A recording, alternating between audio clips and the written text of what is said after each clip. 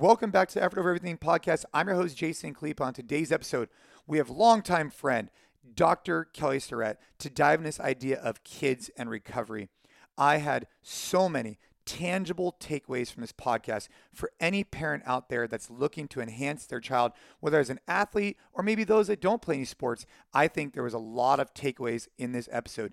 In particular, this idea of pain is a request for change. Wait until you hear what Kelly says about this and what we could do as parents to support our children. I love this episode. I hope you do as well. Before we dive into it, I want to remind you, what would help us out is leave us a rating, leave us a review. Let us know what type of content you're looking for so we can get on additional guests or talk about it through episodes with MDV, Gabe, and myself.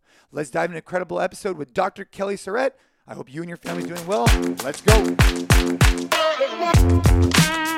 We're going. We're officially going, Kelly. Jason, we are always going. Nice to see you, my friend. Nice to see you too, man. Congratulations on another Ava's Kitchen, since we're talking about kids. You guys are amazing.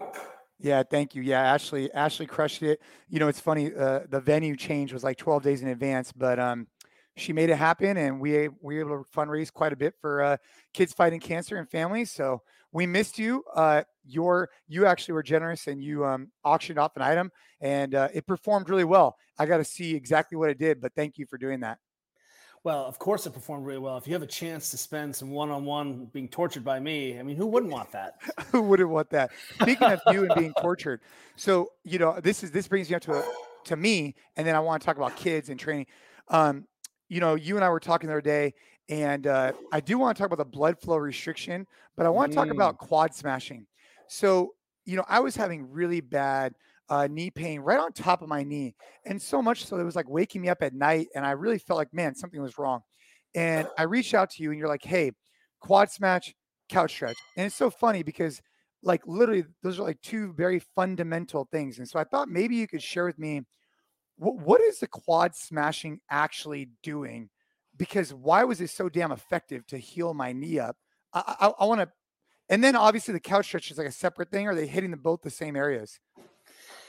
Well, first and foremost, what we're thinking is when athletes and people are working really hard consistently, their tissues can get stiff, especially if that person ends up being a CEO kind of person where you are training really hard and then don't have the wherewithal or luxury to do tons of extra movements or get soft tissue mobilization. And so it's ended up to be stiff. And I think it's confusing because we tend to not want to just address stiffness as a problem. I'm not talking about tightness. If you're weak, you can be tight for sure. Your body trying to solve a problem. But stiffness just happens. Look, after you train, the first thing that happens is your body starts laying down collagen so it can handle the larger forces transmitted by the changes in the musculature that are going to come. But if you don't keep an eye on it, you can be super stiff. And I've seen you get into the couch stretch before, and I knew that your quads were stiff, that you were missing range of motion. So the first thing we can do without really addressing movement or technique or environment or lifestyle, say, well, hey, can we improve the stiffness or change the stiffness in the system? And turns out just putting something heavy on your quadriceps, breathing, contract, relaxing, doing isometrics, going side to side allows us to address stiffness. Now, here's the deal. You were saying you had pain, but I wasn't talking about trying to go after your pain. I was trying to talk about restore, change, or decrease the stiffness in your quads. So your brain could just have perceived the input as, oh, we've changed something. And so now the knee is not painful anymore. That works. That's valid. We could have restored blood flow in there. We could have changed how that tissue was articulated with the changes around it. We could have changed your range of motion, improved that, where the brain again once was like, this is cool. It could have been so painful that your brain was like, whoa, well, that's painful. I don't mean to make the knee painful anymore. But when we're trying to untangle complex pain in movement problems, right? I know it's not your technique. I know it's not your tissues. I know it's not your activity. I know it's not your sleep. So we start with the basics. Well, I think your quads are stiff. How do I know? Because you're missing range of motion. Let's work on improving your range of motion. So really the mobilization was just a way of addressing stiffness in the tissues. And if you ever get Thai massage or some of these things, you'll see that the Chinese weightlifters spend a lot of time walking down on each other because of the level of stiffness that the loading is giving them. And you can see why it's confusing, because if you laid on a roller for 30 seconds. You're like, didn't change anything. You're like, nope, didn't change anything. You need heavier loads for much more sustained time. And that was just the first order of business. Can we just change how the tissues are articulating with the neighborhood? Then the second thing with the couch stretch is basically end range isometric loading. I think you're missing hip extension. Let's put these tissues, including the knee, in a position where they're going to be loaded when the hip is an extension like a lunge. And then you breathe there, you spend time there. Your brain's like, oh, this is okay. Changes some aspect of the tissue system. Plus, we're doing contract relax there, which are just different ways of doing isometrics. And lo and behold, suddenly your brain doesn't perceive that as threat. Why? Maybe it's blood flow.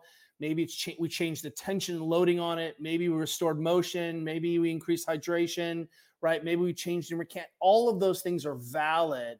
But what works really well is, hey, if your tissues are stiff or uncomfortable to compression, we can change that and improve that. And let's get you spending more time in the positions where you struggle in this case, hip extension, which is very common amongst our CEOs and perfect segue into our children. Because what I gave you was actually the recipe that I have for all kids who have things like Osgood-Slaughters and some of the common musculoskeletal problems that kids have. They're not capsularly bound up. They're growing, bones are growing super fast, connective tissues are growing less fast, so we can address stiffness and get them comfortable living at some of these end ranges. And boom, that's how we solve some of these, what seems like really intractable childhood musculoskeletal problems. And that couplet is our go-to couplet. So before we move on to the kids, just to kind of reiterate on me, quad smashing in particular, what I found easy is taking like a kettlebell, just placing it right on the quad and just sitting and breathing into it. That was like the kind of barrier to entry, where basically I sat there, laid there, whatever, had a kettlebell on my quad for an extended period of time post training. And how easy was that? You were warmed up, kettlebell's there, you could lean up against the wall and talk to people, and suddenly it made sense. It wasn't you on your stomach. Like, it's so easy. And we know that those tissues will change under large sustained loads. That's the deal. And so I found, specific areas, obviously, that felt very like you're talking about. They definitely required some level of compression on them, and the loading, at least with the 2-pood, the 70-pounder, that was fine. Now, when I took it up a notch per your recommendation, I had never done this before. I thought it was a really cool idea, where you have either your child or your wife or whoever, your significant other, hold 2 chairs on the side and actually walk on the quad. So normally when I had done it in the past, it was a little bit sketchy because we hadn't utilized the chairs as a support system. So you only had like one side. And especially, I've even done this on the back before, and it's like, oh shoot, if this person trips and falls, like this could be really bad. I'm going to break a lung. Totally. Yeah. And so, but your recommendation of identifying 2 chairs and using that as your support system and then walking on it was like dramatically impactful. So I just wanted to share that today, because the quad smashing started off with the kettlebell, incorporated then the individual who was able to kind of roll their foot, but utilizing the chairs played a big role. So thank you for sharing that. You're welcome. And I want people to understand that this is one of the things that I want families to be able to do is that kids. So Caroline is my 13-year-old. She's an 8th grader. She's almost 5'10". She's growing like a weed and playing a ton of water polo. And then she's a student. And when and where are her soft tissue needs addressed? They're not. We basically pretend like, oh, here's what the good practice or best practices look like at our elite athletes. They take care, they have massage, they have a physio team, they're working on restoration. But we're like, no, children, they don't obey the laws of nature. They're different. And to pause you there for a second, I almost feel like it seems okay, because you look at these children, like particular, like let's just take my kids, their range of motion, their flexibility is, it doesn't look that bad.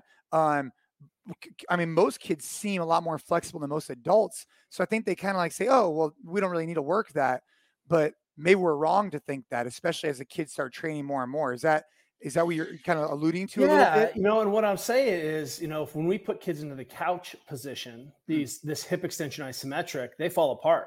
And the couch position, for those who aren't familiar, like you were saying, a lunge position, but your rear foot is kind of propped up onto, a couch or a wall, which most people use, I think. Yeah, and what basically we're saying, hey, if you were in a lunge shape, we're taking your leg is behind your body. Except the couch, we're just bending the knee. So we're Right. basically taking all the slack out of the system from the knee, and then we're applying it through the hip extension and extending the hip like a lunge. And so it's like imagine the classic runner stretch where you grab one of your legs and you pull your heel to your butt. It's like that, except it actually works, right? So, Right. and it actually finds the holes. So And has that been what you've been doing? So what have you been seeing? Because I mean, your girls are at like perfect ages to watch kind of like the evolution because they're in, their teens now. So it's like you've been able to watch them grow and evolve, and they're athletes. So how has that kind of changed your perception in regards to getting kids mobilizing or at least getting in these positions versus everything else they could be doing? So Georgia's water polo team at high school is on our app, uses our app. They put up, as part of the program, they'll put up one of our follow along videos, and then with a ball and a roller. That's as simple as it needs to be with kids sometimes. Ball and a roller plus some strength and conditioning movements. And when I say that, I'm talking about squat, hinge, push pull, lunge, right? Basic stuff. But just teaching kids how to do some basic soft tissue mobilization, because oftentimes it's because kids are so pliable and durable, until something hurts, they don't know it's a problem. So Caroline, for example, suddenly was like, hey, my hamstring is sore. And I was like, no problem. So I was like, lay down on the, getting her, a 13-year-old, to be engaged with self-care and down regulation. Like, she's like, dude, I got TikTok to do. I got my friends to hang out. So to answer your question, what we've found to be very useful is that if your child reports something that hurts, that's a perfect time to step in and have a soft tissue intervention as a parent. And using chairs and hands and feet, we teach all the teams we work with for kids to be able to help each other self-soothe, to address stiffness or pain. What do I do if something hurts? We work upstream, above it. We work below it. We contract, we relax. We teach them to breathe, and we teach them to take care of the soft tissues for each other. And what you found out was that, man, it's low tech for me to lay my kid down, grab a couple chairs, and then just put some pressure going across the tissues. Like when you cut a flank steak, we cut across the grain. Right. And that's what we're trying to do with some of this tissue, is just restore how these tissues are articulating. And that may be enough to release tension, address stiffness, or even change how the brain is interpreting that as threat. Remember, pain is a request for change. It doesn't mean you're injured. It doesn't mean there's tissue damage. It's a request for change. So when we rehydrate something or de-stiffify it or increase blood flow in that area, that can be enough. So me standing on Caroline's hamstrings for a few minutes, real at a pressure where she can take a breath, that's how we untangle this problem. We make the part of being an athlete means that you need to eat. Yes. You need to sleep. Yes. You need to be able to understand how to manage your time. Yes, this is why we love this. Well, also we're saying, hey, you need to learn how to take care of your tissues. What's stiff after today's workout? Great. 5 minutes on your left calf, 5 minutes on your right calf. Hey, what's stiff after today's training session? My shoulders. Great. Here's a ball. Let's do 3 minutes on your left shoulder and 3 minutes on your right shoulder. Pretty soon, kids are clever enough to say, I feel better. This is really easy. And the likelihood of someone injuring themselves is almost zero. So let's dive into that just a little bit more, because I don't think you and I have ever talked at length about these tools for the youth, for kids. No. You and I have obviously talked about that for adults. So if you're a parent, and obviously you and I are both very vested into getting kids moving, and I think a big part of that is the parents supporting it. This morning I was in the garage with my daughter, and recently, my son was doing his thing too. And I focus on these big mover movements. This morning, I was doing like some kettlebell high pulls, some jumping pull-ups, and some thrusters. Very, very lightweight, but just working through ranges of motion. And so I guess we talk a lot about the training, but we don't really talk as much about these additional tools. So where would a parent start? Obviously, downloading your app and being able to utilize some of those follow-along tools that you have, or discussing like we've talked about, which is the couch stretch and this quad smashing. But in general for kids, where is a good place to start? Or is there no exact, is it in the low back? Is it in the glutes? Is it in the hamstrings? Or is it kind of wherever they're feeling that type of pain? Well, if we're talking about, where to start with a soft tissue mobilization. Start with the Yes. easy stuff, right? And let me give you a big lift here. Kids are very uncomfortable with discomfort. Oh, So yeah, I can yeah. walk up and down on your quads, Jason, and I've done that to you before, and you're like tapping out, and I'm like, dude, it's still stiff. I'm going to get in here, right? And Yeah. or mobilizing, or hey, here, Caroline, put the 70-pound kettlebell on your leg. She's like, nope, I'm out. Right. So one of the techniques that we've discovered is that if we use a little bit of vibration, Mm. it goes a long way. So my favorite roller right now, in full disclosure, I work with Hyperice as a company, but they make a small vibrating roller. It's not the big one. It's much smaller in diameter, so it fits a smaller body. But any vibrating roller is a lot more comfortable for kids doing soft tissue work. Because of the vibration, there's a lot happening, but some of the signaling about the discomfort is changed and overridden by the vibration. The Huh. brain doesn't hear that. And so suddenly kids are like, oh yeah, I can do this. Well, what I say is, let's choose one body part, and we'll do it on the left side and one body part on the right side. Set a timer. If this is the first time you've ever done this, get a vibrating roll with your kids and set a timer for 2 minutes and get some work in. And then the kid was like, that wasn't so bad. And we did 2 minutes on the left side and 2 minutes on the right side. And pretty soon they are like, hey, I'm feeling stiff, or I did that and I felt better and my calf didn't hurt. But you've also got to probably do it with them or guide them through it. If you think, do your kids make their bed? Do they like, hey, I'm going to have a salad? No, they're going to go.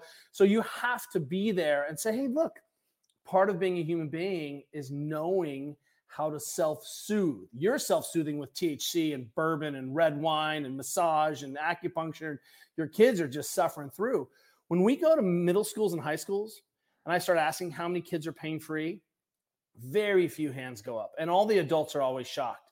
All the athletes in there, I'm like, who's got an elbow problem? And then like the starting pitcher raises his hand and the coaches are like, what? Your elbow hurts? It's like, yeah, you never asked. I thought it was just normal. Right. So it's shocking when I'm in a group of kids and I'm like, who knows what Seaver's disease is? Who knows what Osgood-Schlatters is? Like the kids know what all of the common musculoskeletal injuries is for their age group, right? Shoulders. Who's front of the shoulder hurts in swimmers? Every hand goes up. And I'm like, that's crazy. So what we're trying to do here is simply come back to, if you're a human being, here's how much range of motion you should have. And all we're doing is saying we want to just keep an eye on these minimums of range of motion so that you can then go do the sport and the training. When something pops or you get something aches, then we could say, hey, that's some information about maybe I'm lacking range of motion, or maybe the tissues just need some input, some stiffness. And what we've found is that 3 to 5 minutes of really appropriate input there can make a big difference. You can pull out a spatula with a little lotion and rub one direction on your kid's Achilles if their heel hurts a little bit. What are you doing there? Improving blood flow, restoring how tissues are sliding, putting in some non-threatening input. And our experience is that kids receive that input and they change like that. They're just brains are like, give me more of that. That was it. No problem.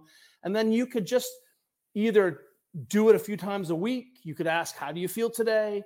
And turn that into some simple work. But teaching kids, young athletes particularly, how to manage their discomfort is really important. So let me tell you a story. Caroline. Yeah, no, this is super fascinating for me because I think that we jumped this ship from birth to like, I don't know, 30s, right? Yeah, Or right. Then you're whatever. like, whoa, now I care, right? Yeah, right. So obviously there's things you can do, like have your kids sit on the floor if you're all watching TV in the evening. Just that, they're going to work on their hip range of motion the whole time. Long sitting, side saddle, squat, 90-90, right? It's the greatest thing you can possibly do for your kids is just to sit on the floor in the evening together. That will go a long way of just touching some of these end range positions. But, Caroline, my 13-year-old, who is a tank, again, in a very tall tank, went to this Olympic training center winter camp for water polo, where they take a bunch of good kids and they put them in, and they did 9 2-hour sessions for the kids. 9 2-hour water polo sessions over In how many days? 3.5 days. Wow. So they're in the pool three times a day plus whatever else. And on the third day, and Caroline had done a huge water polo thing the week before, the front of Caroline's shoulder gets hot, right? And So she had to pop out for the last like half hour of practice because she's just throwing the ball, right, as a goalie. And she went and talked to the physical therapist, and the therapist is like, here's some ice. And Caroline was like, seriously? You're just going to ice it and leave it alone? So she got a water polo ball, rolled it back and forth over her shoulder at the Olympic Training Center, just did some soft tissue work up against the wall. I was like, check your hang shape, Caroline. So she knows that she could just put her hands behind her back, laying on the ground. She did some isometrics there.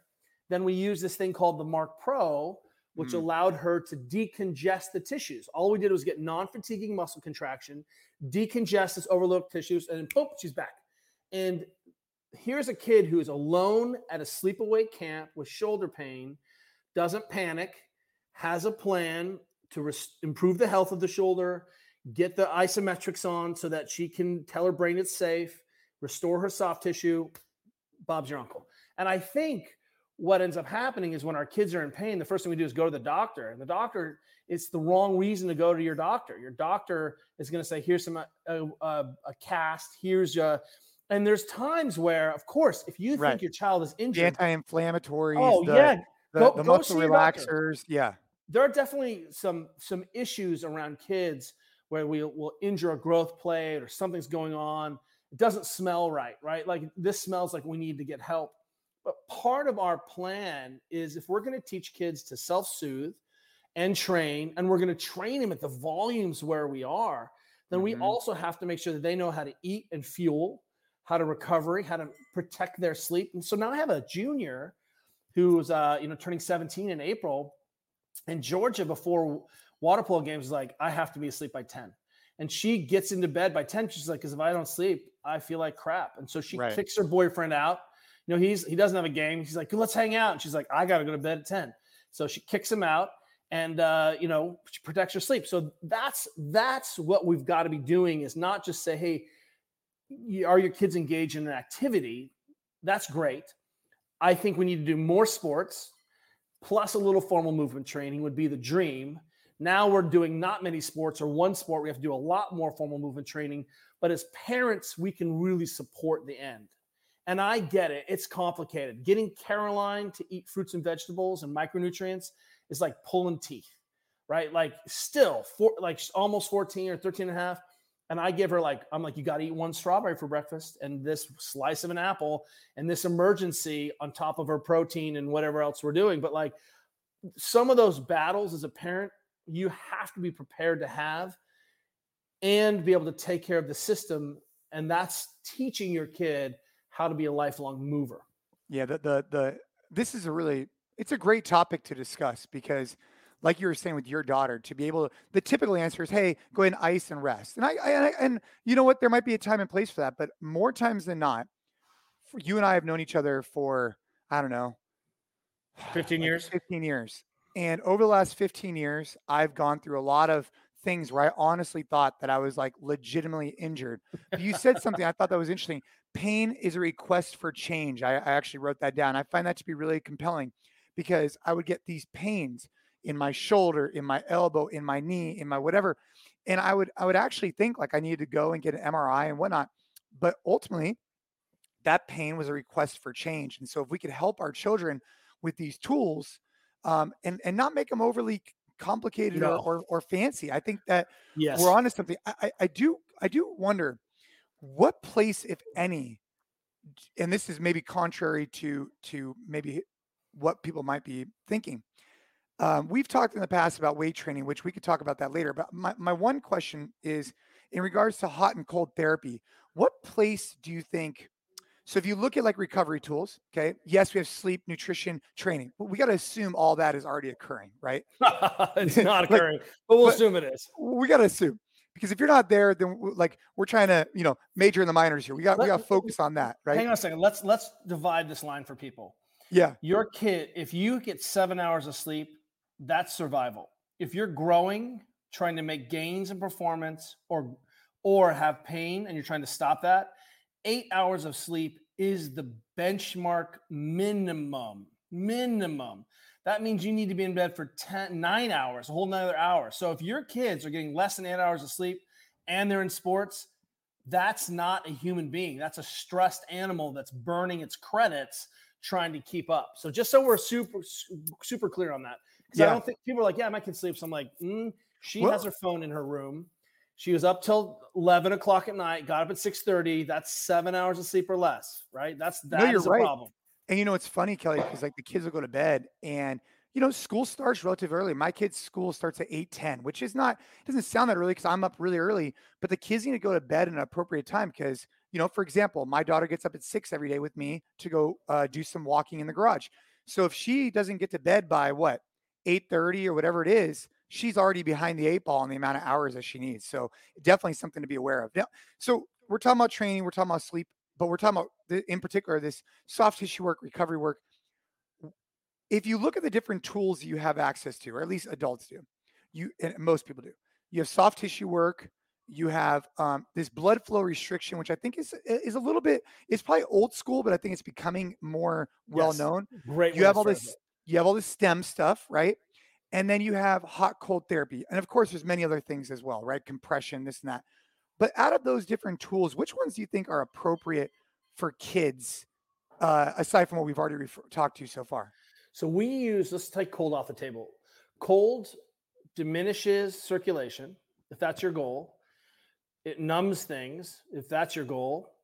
And it recongests the tissues. It does not evacuate swelling. So it stops healing. If that's your goal, continue to use that ice. And that is well documented. We use ice when kids who are little kids have like a boo-boo. We give them a placebo ice bag. And the ice bag's on there for 2 seconds and they feel they're gone, right? So we use ice in that way. Yeah, I was Um, thinking more like cold plunges and things like that, but yes. so getting cold, kids don't like, they're not into that. So, one of the things we've tried to do in our house is set up the house so that there's lots of options and toys and background noise. But if you have a hot tub, I would say put your kids in the hot tub in the evening. And here's why I would mention that. You can spend a few minutes together. You can set up a bedtime routine that looks the same bedtime routine that the kids used to have when they were kids. First, we take a bath, then we read a book, then we go to bed. Right. So whenever we can, our girls are like, hey, mom, dad, can we all hot tub together for a few minutes? Look, that's something that doesn't scale. I get it. Not everyone can have a hot tub, but improving circulation. They play sports late. We get them home, we slow them down and throw them in the hot tub after dinner for just 10 or 15 minutes. And we all kind of have a chance to relax and chill. That helps them to sleep better. If there's looking at all the possible tools and toys and games, I would say if I would have a spatula, like a rubber spatula, so that if a kid had a little hot spot on a tendon or a bony interface, you could scrape it one direction for 30 seconds and scrape it the other direction for 30 seconds. And then you could see if it doesn't feel bad to scrape it again for another 30 seconds. And pretty soon you've done some really explicit work on that tendon to desensitize and improve blood flow. Would I have a vibrating roller? Yes. Why? Because as we said earlier, it's really comfortable for kids to roll. It makes it a lot easier for kids who are super sensitive. And guess what? We can probably solve 99% of the problems with those two things. A little hot spot, let's give it a little scrape. Let me show you how to scrape your own shoulder. Yeah. Right? Here's the back end of a butter knife and a little lotion, right? And then a little bit of soft tissue work. And if you even had a ball, a lacrosse ball is probably too hard for your kids. Yeah. Something softer, let them roll around on it. And when they find something that hurts, stop, contract, relax, or just take 5 big breaths while you're on that spot. Does it feel better now? Good, move on. Once 10 minutes is up, you're done. Because what we're trying to do is have what's the minimum effective dose, and getting 5 minutes per side is very reasonable, and your kids can stick it out for 5 minutes. The using the vibration is really interesting. I hadn't thought about it. So I have not, we have the Theragun.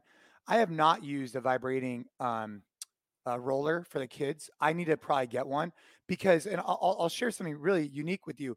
With Ava in particular, if I touch her back to try and do any type of deep tissue, and even moderate, she'll like start screaming. But if I kind of rub, then it's not a big deal. It's based on the way that I touch it. And so I'd asked the doctor one time, I said, what's going on with this? And he had said, now his reasoning was, hey, this is probably an anomaly, but he goes, hey, the type of chemotherapy that she had been on made certain areas of her body and the nerve endings very sensitive. And so in some areas of her body, she'll be much more sensitive than a normal child. That's what they told me, which I don't know. But the point being is like what you just said, though, chemotherapy or not, whatever, is that if you're approaching it one way, but then you maybe hit it with a different angle in this vibration, it could totally change the way the skin and the nerves feel it. So I'm Yes. totally interested in what you said. Yes. And it's okay that some kids have really sensitive areas. Trust them. If they're like, that hurts, we're like, we believe you. Can you take a full Right. breath there? Can we change that? And that vibration, you know, we are like you, we have a hypervolt in our living room, and our kids, something stiff, they're watching TV, they're hanging out, they can grab the hypervolt and do a little bit of work to themselves, but it's hard for them to massage their backs. Right. You know, hyper ice makes a little vibrating sphere too. You can get a vibrating ball, you can get a vibrating peanut. What you see suddenly is you can throw a towel over this, get your kid laying with their on her back with some vibration. All of a sudden, it's input. So what we're trying to do here at a fundamental level is tell the brain that it's okay and safe to move, that this input is okay. And some of that is, so all of these mobilizations and tools or massage could be soft tissue mobilization, or we could look at it as non-threatening input. And really, at the first order of business is to tell the brain these positions are safe.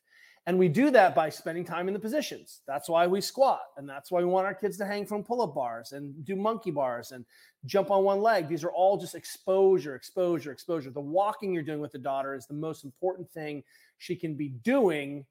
That's not exercise or any other thing. Like, you have to walk. And that's such a powerful thing. So that's that non-threatening input. But then we can sort of say, well, are you serious that you don't think that tissue stiffness is a problem? I'll tell you it's a problem, because we see kids with Sever's disease or Osgood-Schlatter's where their tissues are so stiff, they yank on the soft bones and actually create this bony interface problem where we have the connective tissue of the ligament attaching, or the tendon attaching to the bone, and it gets stressed to that interface. That is super painful. So how do we manage that? Compression, elevation, decongestion, desensitization, right? What we say is, okay, there are things we can do to change the local environment, which allows the brain to perceive that as a non-threat. And now it's just an easy issue of, what are the simplest tools where I'm going to have the best adherence, so my kids are actually going to do it, and when am I going to do it? Otherwise, you and I are arguing about which tool works best for which problem, but none of which your kids do anyway because they're too busy. Right. The spatula is, hey, use a butter knife and a spatula, and that's a great component that doesn't cost you really anything, because I'm sure most people have one. And so, on that note, how about the hot therapy? Where is your stance on, and the reason why I think these conversations that you and I are having are important is because I feel like as a parent, you're very invested in your children. And there's a lot of preconceived notions that go into training from years and years and years of just maybe bad information, maybe good information, maybe just an unknown where, oh, a kid shouldn't, touch a weight. Okay. So then someone said that years ago, and then no one touches the weight, but there's no varying degrees or whatever. So my question for you would be on the, in particular, let's talk about the sauna. So, how about these, for lack of a better term, extreme heats? What's your take on that? What have you seen? What's your take? So remember that kids don't have as developed cooling and heating systems as everyone else. So guess what? Your child will jump into the sauna and you've got it at 230 degrees and she'll be like, late, I'm out of here. And guess what? That's her brain protecting her, right? Being like, this is a threat. So cool it down, have an exposure. And the second your child wants to get out of it, trust her. Her brain is telling you. The minute she jumps in the pool, maybe comes back. So, in terms of hot therapy, I think getting warm at 99 degrees or 100 degrees in a hot tub is easier than suffering at 230 degrees in our sauna with us. As Georgia has gotten older, she has started to spend more time in the sauna. She's adapted and doesn't mind the sauna as much. Caroline will come in and hang out with us, but sits on the floor. In terms of heat can be a really powerful analgesic, which is a pain method, right? Which means that you can pull a hot heat blanket out, and if one of your kids happens to be, have cramps and have ovaries as part of their anatomy, then sometimes they get cramps, and the heat can really help with that because you're improving blood flow and opening up and again, giving information to the brain that blocks the pain signal or interrupts the pain signal. The same thing as vibration. So not only are we going to change heat or improve blood flow, but simultaneously, we may be able to confuse or interrupt how the brain is perceiving it. So heat and vibration kind of could be synonymous. So put a hot pack on something and it feels great. On a low back that feels a little cooked, or on a shoulder, that's infinitely more healthy and helpful. Then you might even be able to break spasm or break high tone, which is that musculature holding on and trying to guard with heat, just the same way you feel relaxed out of the sauna or the hot tub. And then massage your kids. Put your thumb on the kid and massage your child. You do not need a certificate to rub your kid at an appropriate level where they're like, oh, you're a little lighter, dad, and just move across, get some blood flow, get some input in there. These things are the most powerful tools there are. And, we started by saying, hey, you can just put your feet on and massage a little bit with a little pressure, but, elbow and forearms and a little input can go such a long way. I mean, my daughter, Georgia, will just sit up against the couch and she'll be like, rub. And she's got, tight traps from swimming and being an adult at school. And I rub her neck. And how about this? It feels good. And so I think what we try to do is overcomplicate the system. Yeah. But I want the parent of a young active person to be the first musculoskeletal point of care. That, how does your body feel? Feeling super stiff, or my calves are really stiff. Like Caroline broke her ankle this year, had to have ankle surgery, and now her calf gets a little tight because she had ankle surgery and ripped off a chunk of her ankle bone. So I've got to go in there and I just massage her shin and I try to get some info. Of course, I'm hoping that she squats and is box jumping and jump roping and playing and doing those things. But sometimes we all need a little bit more input. Or I can say, hey, don't use it, Caroline, right? Just ignore it. Here's some ibuprofen. Like, that's madness, right? Would you hand a bunch of bourbon to your kid and be like, drink yourself out of this stupor? Instead, that's what you're doing with ibuprofen. You're just bandaging something. I wouldn't. That's a great analogy, by the way. And I would not be handing the kids any bourbon, but that's a really great topic. I'm glad that we started talking on this particular subject. What else do you have going on as of lately? I mean, you guys, look, you're always active, you're always out and about, and I always feel like you're on the cutting edge of recovery, and you're open minded. And so, anything that you have seen, like for example, this blood flow restriction, like what do you think is the next iteration? Because I mean, if you were to ask me, I don't know, when you and I met 15 years ago, what's the key? You're like, well, hey, let's do a 10-minute squat hold. Okay, all those things I think are still relevant today. Everything that you laid a framework for through Legacy Mobility WOD, I think is still relevant today through the Ready Set. But as the time has gone on, you've incorporated more tools such as the lacrosse ball, the foam roller, band distraction, voodoo floss. What do you think as the industry evolves? Where do you think we're going with that? Not even in particular for kids, just in general. What do you see? Well, what we're seeing right now is this big interruption of who owns what and when are they going to do it. So my doctoral work, as I've said before, is looking at barriers to adherence. What keeps people from doing what they say they want to, they know they should do. And what all of these tools, we break them down in our sort of teaching so that people can have a framework for like, why am I choosing this? What does this do? Does gua sha, does some soft tissue mobilization with a spatula or a scraping tool, do I do that on everything? Do I scrape my face? Do I scrape my quads? Do I scrape my... No, it's an important tool. Where does that tool fit? What we need to do or continue to do is help people make sense of all these different things. Like Normatec boots are incredible. They're great, but doesn't scale, right? When do I use it? How often do I use it? Is that a pair of Normatec boots in every pair in every house in America? Well, that's not practical. We have kids who are food insecure and kids who don't even have PE. So should we put Normatec boots in there? Right. So ultimately, the revolution and the thing we're working on is how can we shift the burden of musculoskeletal self-care in this vertically integrated 360-degree approach. We're talking about sleep and getting enough collagen and making sure you get some micronutrients and some protein. How do we integrate that into a whole so that we have better adherence and, more importantly, can do that where people are actually living, which is at home?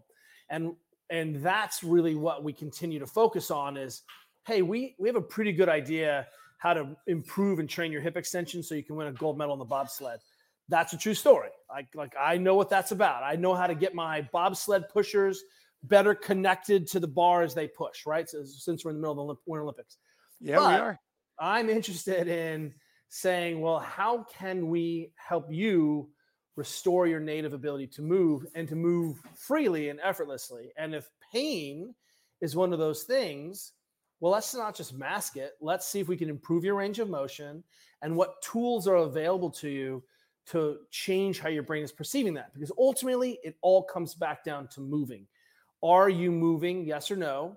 All of these things are about returning your ability to move more freely. So I'm spending a ton of time there. And then as we get access to more and more tools, or as prices come down, as blood flow restriction goes from needing a $5,000 unit to a pair of $100 cuffs to using a $10 voodoo band, well, that means that, hey, maybe that tool becomes a little bit more useful for people trying to make themselves feel better, right? Because you can wait and see a doctor, a physical therapist every couple of weeks, or you can do something to yourself every night for 10 minutes. I do have a question on blood flow restriction, because I think that the topics that you and I have discussed today for a parent, I don't think are too far reaching if someone, has some basic understanding of fitness and some of these tools, foam roller, trying to break up the tissue, etc. But the blood flow restriction, unless you're aware of it, maybe you could explain a little bit about how that is utilized, because and the benefits of it, because now that is becoming more popular. Yes. And they have new products. So traditionally, you saw with the quote unquote voodoo plus, which was basically just like a long thin rubber band, more or less. But you would, the way I used to use it, and please correct me if I'm wrong on this, I would use it. Let's just take on my knee. Let's just say I was having some knee pain, or I wanted to kind of just get ready for training. I'd wrap it from the bottom up. I would tie it, and I'd work through ranges of motion. And that's voodoo. That's voodoo flossing. Is not blood. That's not blood flow restriction. So okay, so voodoo flossing is not blood flow restricting. Is that correct? So it is. It isn't, or what? So when we use compression floss, or what we call voodoo floss, as we invented it, one of the things that we tried to do is we were using it to restore how tissues were sliding locally, how we were impacting how the brain was perceiving a spot, that we'd pop it off and blood and hydration would come crashing back into that localized spot. Right. We were working at very high compressions, which sometimes even changed, how the joint articulated, right? So the blood flow restriction is done at much lower compressions, and you wrap only at the top of the shoulder or the top of the hip, all the way up in your groin. And anything in that, that's it. Anything in that whole kinetic chain, the arms or the leg, is affected because you're challenging how the blood is moving in and moving out of that tissue. And it turns out we can basically, and this is, I think blood flow restriction really started to gain traction in Japan about 30 years ago. That's how old this is. And they've done millions of blood flow restriction sessions on millions of Japanese people, from elderly to youth. How many times, if you look at Katsu, Kaatsu, Katsu, they were the first people to really do any blood flow restriction. They used to call it occlusion therapy. And suddenly you're into then you're into Vasper, then you're into, and what you're seeing is that this is a very old idea, and it's actually pretty easy to do research on it because we have a physical intervention that's sort of agnostic of movement quality. It's this kind of dumb physiology. But what ends up happening is that we're able to get away with much lower loading and much less skilled movement and have a huge biologic, huge physiologic, huge neuroendocrine change. So testosterone spikes, growth hormone kicks out, IGF-1, we start to see upregulation in collagen synthesis, muscle growth. We see less disuse atrophy. We get pain results from it. So it's going to come around where if you're not using blood flow restriction when you have a painful spot, that's a problem. If you're not using blood flow restriction after a surgery, that's a problem. If you're not using blood flow restriction because you're trying to protect a site but keep it strong and loaded, you're going to see that that's an issue. So what happens is if you like to squat heavy but your knee hurts, I can have the same effects of squatting heavy on your tendons of your quads with this 20% load that's done very, very easily. And you don't actually even have to make the pressure of the bands very tight. So you have to excuse my lack of knowledge here. So when I'm listening to you refer to this, so I understand that flossing and blood flow restriction are not the same thing. They might have some similar elements, but That's they're right. not the same thing. Not the same thing. And I have done a lot of flossing in different ways through ranges of motion or whatnot. I have not done much, if any, blood flow restriction. I actually just got a unit. And when I listen to you talk, it sounds like it's almost like a tourniquet, it's almost like is there a lot of similarities there, but you're obviously not putting as much pressure as you would if someone was injuring their leg, for example. So what we should be doing is a lot of the systems work at the highest pressures of occlusion. So if I stop blood flow coming in and out, that's occlusion, right? And a lot of the machines will either work at like 80% of occlusion pressure, this loss of pressure, or that we now have done enough of this where you'll see that a lot of the machines have settings of light, medium, and strong, right? Small, medium, and large, where they're getting You mean the BFR, like the blood flow restriction units? Yeah, the units are set for 1, 2, or 3. And that level 3 actually maybe only goes up to 180 millimeters of pressure. So even though, for example, my hamstrings and quad and glutes occlude, I stopped getting blood flow in there at about 220 millimeters of mercury. So if I use a sphygmometer, like a blood pressure cuff, that's how we measure the pressure, and I pumped it up to 220, that's how tight I can make it before blood starts being really challenged in and out. But I work at 180, so 40 beats way down, and that's at the high end of the pressure. And so what we're finding out is that we don't even need to be near the sufferingest. Right. You can start. You're not stopping it. You're just slowing. You're slowing it down. And it turns out that changing those hemodynamics, changing how the blood is working and articulating there is enough to cause that signaling of muscle growth.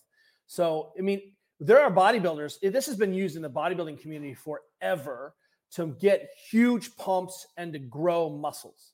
It works really, really well. You want to have gigantic biceps, I cannot recommend blood flow restriction enough. It works so well.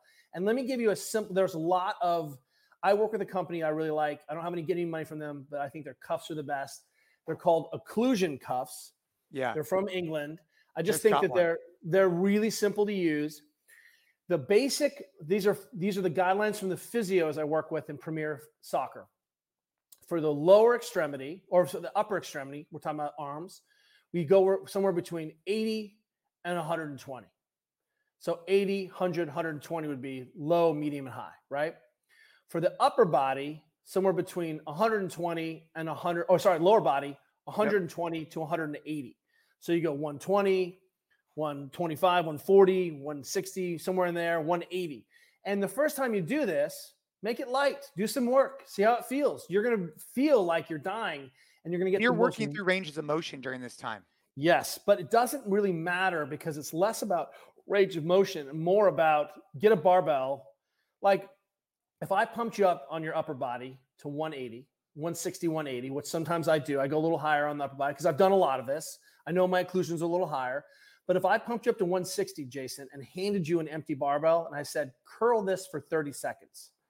So our model, we've tried to simplify this for people, and we say do 30 seconds of work, then rest for 30 seconds and repeat that 5 times. And you So, keep the cuffs on the entire time. yep. And so if I gave you an empty barbell and said, curl this for 30 seconds, the first 30 seconds, you'd be like, crush this. The next 30 seconds, you'd be like, this is the heaviest barbell I've ever seen.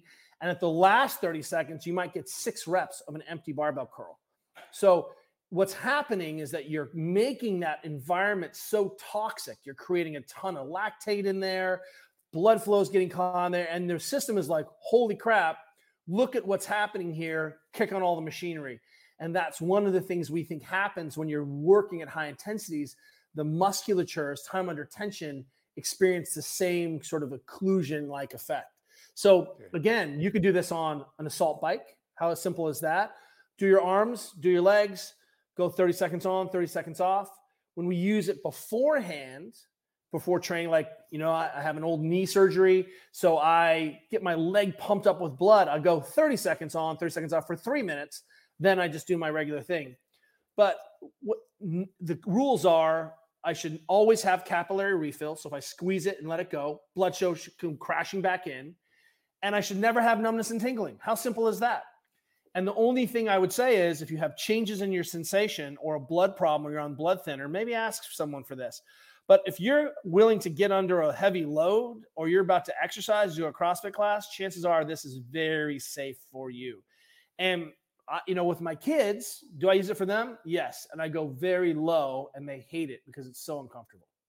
Dude, I got to tell you, Kelly, every time I talk to you, every time I talk to you, I have questions because of our own children, my own kids, but I think that, we need to be open-minded. Like, for example, I know I text you about this. Like, I've been wearing a CGM. I've been trying just a meat diet with a little bit of fruit. I've been trying different things. I'm at a point in my life where I want to try and optimize. I want to feel the best I can for as long as I can. That's and right. I also want the same thing for my children. I want them to feel the best they can for as long as they can.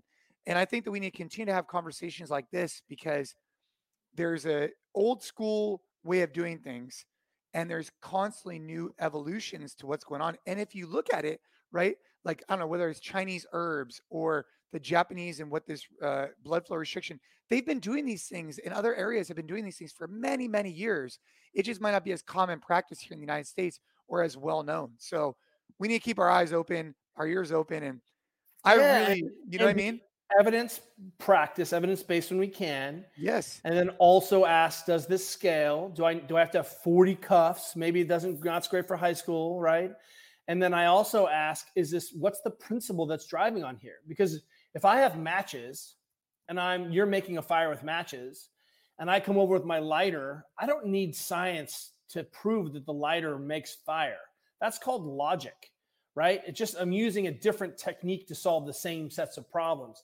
And I think when we ask ourselves better, same, or worse, when we ask ourselves observable, measurable, repeatable, when we ask ourselves, what's the principle that this is working on? Does this facilitate my body's own healing and my own body's own recovery?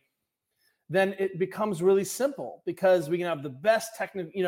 Does everyone going to need a freezer sauna? No, that doesn't really make sense. Like, right. Do these things scale? If you're at the 1% of the 1% and you have an unlimited budget, there's a lot of fun stuff you can mess around with. But we can probably get a lot of this done first. If you're worried about when to use your compression boots, but you're not walking, you need to start walking first. I mean, that's where we are. People are like, show me the secret squirrel program. I'm like, it's called vegetables and fruit and meat. Let's do that first, and then we can have the next conversation. I love it, man. Well, for anyone listening, for their children, for themselves, visit the Ready State. That's the best place to go check you out and everything. Yeah, readystate.com. And, we try to be super transparent of what's happening. And, we'll keep at it. If it feels like, you're overwhelmed, just keep in mind that we've never had access to the tools and the communities and the connections and coaches like we have right now. It's taking us a second for the noise to kind of calm down. Like, we've stirred up the tank and it's so cloudy with all of this information and TikTok and 15-second fixes and hacks and the sediment's starting to settle out a little bit, and you'll start to see what's really important. Just hang in there. You're part of a great experiment. This is the first generation where we can get it better. That's right. That's why I love this long format. Well, Kelly, you and I, we have to talk again soon. Dude, I really appreciate you being on the show, chatting with me, and I hope you and the family have a great day, brother. You too, and I'll see you out there walking around your kids.